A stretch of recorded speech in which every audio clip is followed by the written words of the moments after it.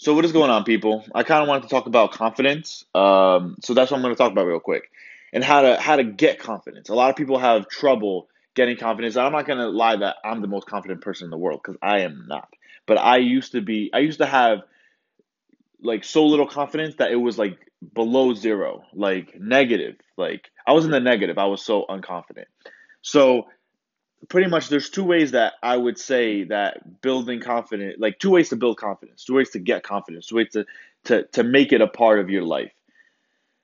If you're not confident at all and your self-esteem is low, which is where I was at maybe a year, 2 years ago, the last 2 years I was there. But now I'm more confident now.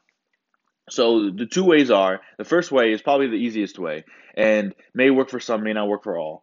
Um, is faking confidence. So just say you're at work and you do something and you kind of just trick yourself into just saying, "Oh yeah, I'm really good at that," and you are. But the thing is, it coming out is the hardest part for you to do. Like literally saying it, but just faking it and just saying it anyway, and literally like faking confidence is the best way to just bring it out, and then your mind really doesn't. You're kind of tricking your mind in a sense.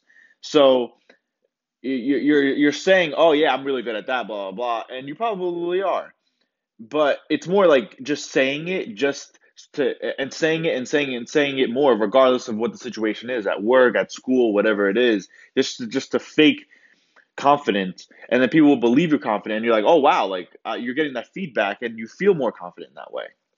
Kind of weird, but it works. Just try it out.